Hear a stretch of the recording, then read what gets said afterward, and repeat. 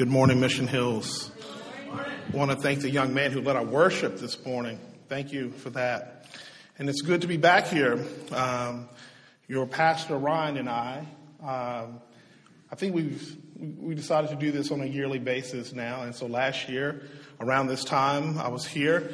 And then we were figuring out what time we want to do it this go around. And we said Martin Luther King Day weekend. And then I was like, I need to push back. So this is sort of Martin Luther King Day-ish, but I'm very happy to be back here. I met Ryan when he was 15. He was in high school. We were in Waco, Texas. I was going into my senior year at Baylor University, and he was going into his sophomore year in high school. And I got a job at a moving company that his dad ran, and we worked with... There was 3 Baylor students, 20 ex-cons, and Ryan. I was doing it to make money for tuition. The convicts was doing it to make parole. And I guess Ryan was doing it for some life lesson. But I quickly saw the goodness in him. And I said, you know what, I have to take this kid under my wing. Teach him everything I know. And as a result, look at this church. Got a beautiful wife. Graduated from one of the most prestigious seminaries in the country. And so, Ryan, you're welcome. You've made me very proud. Since I wasn't able to print this out, I'm going to move this. I don't want to put my MacBook on here. I don't have Apple Care. See if this works. Before I do get started, I want to acknowledge I have some friends here this morning. This is my peanut gallery. I want to introduce them. First, my friend Takara. We met in Washington, D.C. almost over 10 years ago. We've known each other so long. She was my date to President Obama's inaugural ball. And I was like, wow, this is sure going to impress her. And it did not. And we remained friends. Her colleague Angel, both Takara and Angel, they danced for a pretty high-profile performer. And I got to see them perform for the first time in Vegas about 5 or 6 months ago, and they are incredibly talented. And so thank you guys for coming. My friend Hector, who was here last year, Hector is my spirit animal. I want to be this guy when I grow up. Smart and witty and less than 10% body fat. I want to be that guy. And they say behind every good man is a good woman. His girlfriend, Amelia, thoughtful and reflective. And I guess she's the heart of this whole operation. But thank you guys for being here with me. So let's get into this. Matthew 14. If you have your Bibles, I believe your Bibles are on the in front of you. I want to thank Ryan and Andrea for hosting me last night. Had an excellent Thai meal. What was the name of that place? It was amazing meal. I am not, by trade, a preacher. Went to school for it, but decided that it wasn't for me. But I'm a documentarian. I make documentary films for a living. And I started my own documentary producing studio about 5 years ago. And we got good and started making a little money. And so we decided to open up another office in a town called Shreveport, Louisiana. Shreveport, Louisiana is about an hour from my hometown of Tyler, Texas. So I said, I'm going to open up an office down there, give me an opportunity to be closer to home. And so we got a huge project in a town called Alexandria, Louisiana, which is about 2 hours south of Shreveport.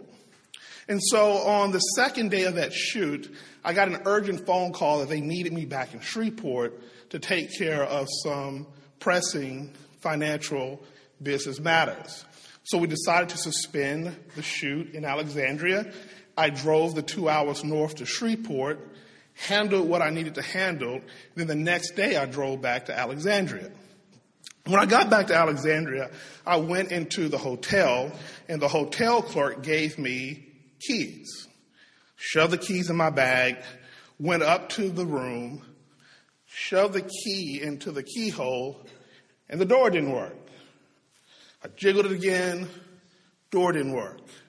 And that's my nature. I did not go seek help, sit there juggling, forcing this key, but the door would not open, the key would not work. So I finally went down to the front desk. I said, my keys don't work to my room. And the front desk clerk goes, are you using the right keys? I've gone to some pretty good schools. I'm thinking I know how to use a hotel key, right? And she goes, let me see the keys. Took the keys out of my bag and gave it to her. She goes, oh, no, sir. Because when you left yesterday, we checked you out of your old room. Because this morning, we moved you up to another level. See, the mistake that I was making, I was trying to open today's doors using yesterday's keys.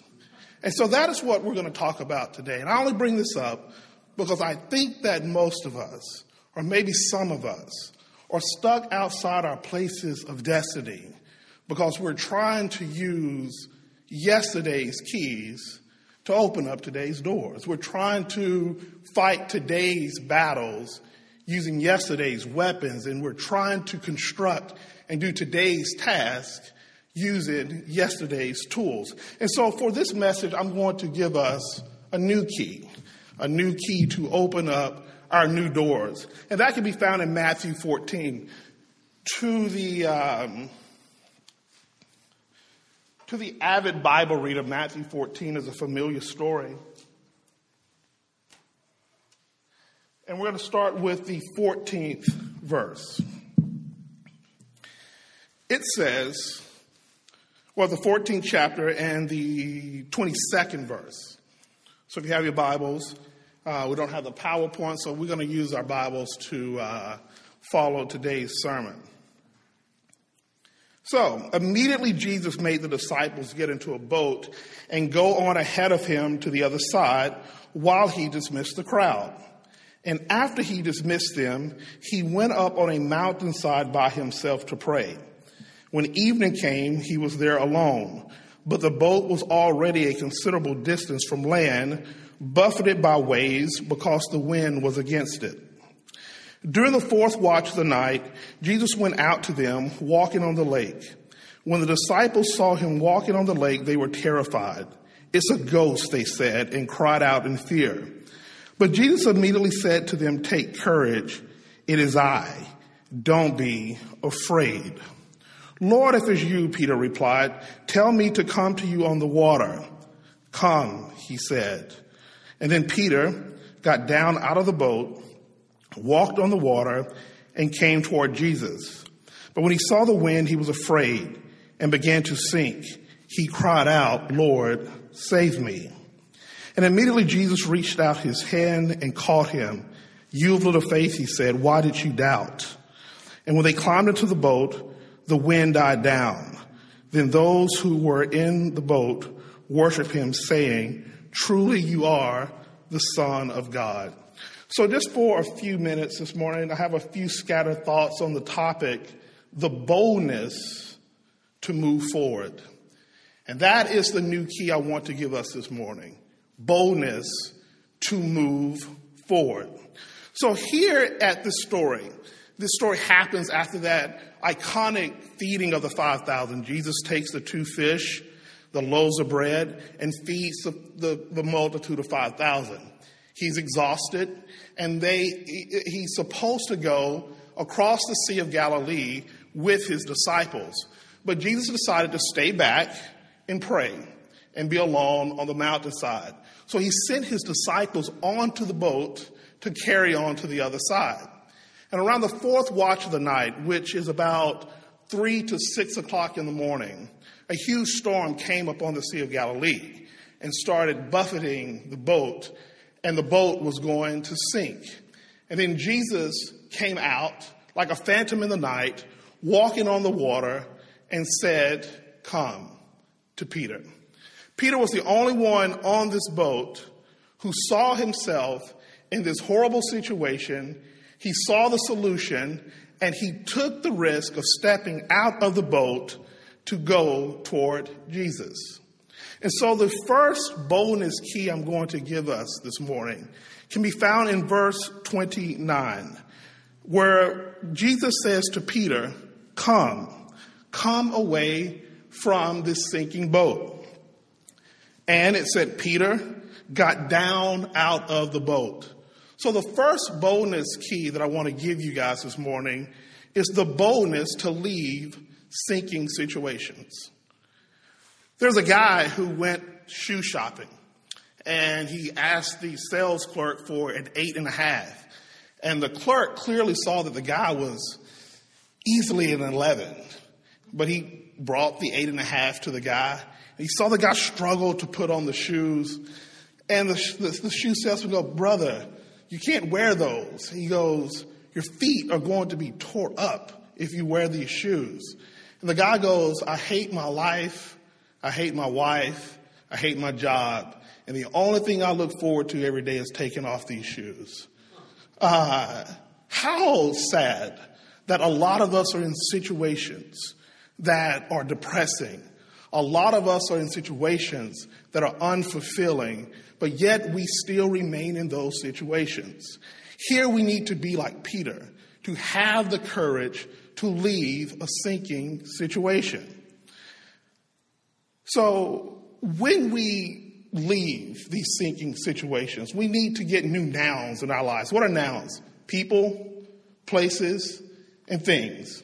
And so I want to, first of all, encourage you to leave sinking people. I fly a lot for my job, and one day I was flying from Dallas to Las Vegas, but we had a connection through Denver. And when we got to Denver, the flight attendant gets on the intercom and says, those of you who are traveling to Vegas, we need for you to make room for the people getting off in Denver to get their baggage and leave the plane. I thought, that could preach. In order to leave sinking people, we need to do what that flight attendant said. Make room for some people to get off your plane, take their baggage, and leave. Stop holding on to people who are bringing you down. There was a Bishop G. Patterson from the Temple of Deliverance Church in Memphis preached a similar sermon, and a woman went home and put out her husband. And the next morning, the husband came to the church and shot him. So if you are interpreting this as going home and putting out your spouse, make sure I'm good and gone out of Los Angeles before interpreting this way. But we need to have the courage to leave sinking people. We also need the courage to leave sinking places, because where you are is just as important as who you are and what you are. And when you are in your place of destiny, when you are in the right place for your life, your genius emerges. We grew up in East Texas, and we had a stock pond. And I remember when we were stocking the pond one day, they bring the fish to the edge of the pond, sit the fish at the edge of the pond, and then you throw them in. But when you see the fish sitting on the surface, you think, man, fish are stupid. They can't talk. They can't fly. They can't do anything. But as soon as you drop the fish in the water, its genius emerges. It's almost majestic to watch a fish swim. Some of us, we are a fish out of water, and we need to find the place where we belong. How do you find that place? You have to go where you are celebrated and not tolerated. And when you find that place where you are celebrated and not merely tolerated, you are at your place of destiny. So it behooves us to consider, are we at the right place? Are we where we belong? Are we at a place where our genius is being exposed and emerged? Third thing, we need to leave seeking people. We need to leave seeking places, but we also need to leave seeking things. Last October, I was in Dallas in the middle of a restaurant and had a stroke. I went to the hospital and we went through the procedures to get it corrected. And the doctor told me, he goes, Chris, you're going to have to stop drinking. You have to stop going out. You have to start going to bed early. And when my brother got to the hospital, he said, what did the doctor say? He said, I think the doctor says I'm going to die. Just couldn't give up those things. But I had to have a complete lifestyle change in order to live my life and live it more abundantly. We need to give up certain things in our lives. There's certain habits, there's certain hobbies, there's certain patterns that are sinking us down. So first, I encourage us to have, like Peter, the boldness to leave sinking situations, to leave sinking people, to leave sinking places, and to leave sinking things. Second, let's go back to the scripture. It says in verse 29, let's move to 30. But when he saw the wind, he was afraid and began to sink, cried out. This is a sad part of the story. Here Peter walks out on the water. He leaves his sinking situation. He steps foot on water, and physics tell us that we are to sink. But Peter gets out of the boat and begins to walk on water. Pretty remarkable, huh? Men do not walk on water. It's just not capable for us to do so. But Peter was doing it. And when Peter, instead of him looking at this remarkable feat that he's doing, instead he focused on the winds and the waves around him. So, our second boldness key. The first one, the boldness to leave sinking situations. The second one is the boldness to accept that you are capable of doing remarkable things. Some of us are bewildered when we put in our best efforts and then we get our best results. We think something must be wrong here. I would go out. I was young when I moved to Las Vegas. I would press my pants, comb my hair, put on a nice shirt, go out to meet girls. And then when I found a girl who was responsive to me, I was like, what? She must be crazy. Was not able to accept that I was capable of doing remarkable things. About a year ago, LeBron James scored 48 points on the Pistons, and a sports writer asked him, he goes, were you surprised? And LeBron James said, why should I be surprised? Because LeBron James was comfortable with knowing that he is capable of doing remarkable things.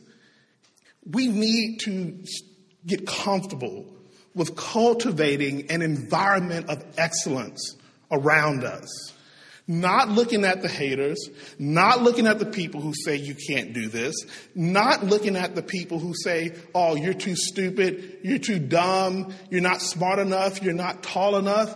You are capable of doing remarkable things. And when you are doing your remarkable thing, the only competitor you have is yourself. Look, no one said that the waves knocked Peter down. No one said that the wind sunk Peter. Peter's lack of focus and his lack of acknowledging that he was doing a remarkable thing is what brought him down. So do not be bewildered or befuddled by your best results. When I was a kid, we used to have this thing called track and field day. And on track and field day, you raced other people in your class. And the class with the most points get rewards. And you practice for 3 weeks. And so my particular race was the 100-yard dash. And they had me in a specific heat that I lost every time at the practice. I was like, man, I'm going to look stupid on track and field day. So my brother started working with me to help me get my speed and my coordination down. And then on the day of track and field day, I'm at the line, the starter shoots the gun, and boom, we take off. And what do you know? My best results, my best efforts were getting my best results. I was in first place. Couldn't believe it. I'm running hard, sweating hard. And I'm like, I'm in first place. And what did I do? So I looked to my right to see if anybody was gaining on me. I looked to my left. Nobody was gaining on me. My best effort were getting my best results. I looked around again. Nobody. Wow. Am I this fast? Looked around. And then when I looked around this way, something happened and my feet got tangled up. And I tripped and fell. Lost the race. Still got third. But lost the race because I was more worried about my competition than I was accepting the fact that I was doing a remarkable thing. We have to get comfortable with the notion that you are capable of awesomeness. Third, so we have the boldness to leave sinking situations. We have the boldness to accept that we are capable of doing remarkable and amazing things. And the third thing, which is probably the most crucial, the boldness to reach for help. Let's go back to verse 30. But when Peter saw the winds, he was afraid. He began to sink, and he cried out, "What? Lord, save me." A third boldness key is the boldness to reach for help. In that ancient world, off the boot of Italy, was the Strait of Messina. It was a narrow stretch of water that connected the Ionian Sea and the Tiberian Sea. And sailors all around knew about the Strait of Messina because on the right side of the entrance of the strait was a whirlpool. And on the right side of the entrance of the strait lied a huge rock. And sailors all around knew that if you go too far left, your boat got into the whirlpool and would sink. They knew that if you get too far right, you would hit the rock, it would crash your boat, and you would sink. And sailors all around the world knew the Strait of Messina. It's where we literally get the term stuck between a rock and a hard place. They knew that narrowing the go through the Strait of Messina was a harrowing task. You had to be focused. And so God allows himself to be found at the intersection of Rock Avenue and Hard Place Boulevard. That is where he allows himself to be found.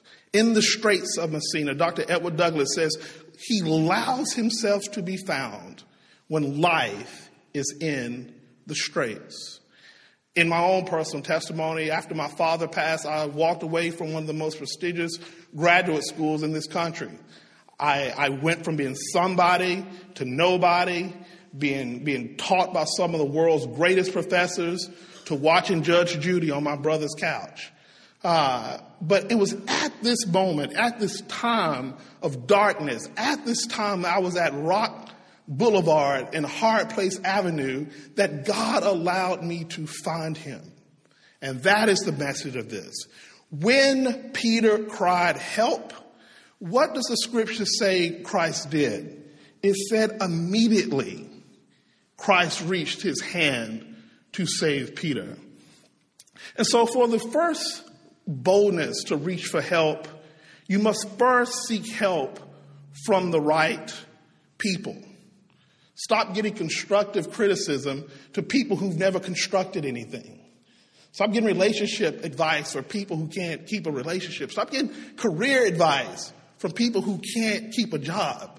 You must first seek help from the right people. I grew up with my grandmother. My brother and I grew up with my grandmother, and we had a first cousin, his name was Art, who would come and visit us during the summertime. And one day we were having a dispute, a disagreement, if you will, over French fry distribution. We just got home from McDonald's, and I felt that my brother took more than his share. I confronted him about it, and he slapped me. I ran out of the room. My cousin Art comes up to me and goes, "Chris, this has to end today." Say, "Your brother's a bully, You got to stop him. He goes, so what I want you to do is I want you to go back in that room and slap him back in the face. And he goes, when you slap him and he starts getting the better of you, I'm going to jump in. I said, okay. We had a plan. I walked into the room, kicked open the door, had the swagger of a John Wayne, walked right up to my brother and slapped him in the face. After that, there were 3 more hits. My brother hitting my face, me hitting the floor, and my cousin Art hitting the door. Stop relying on help from people who can't even help themselves.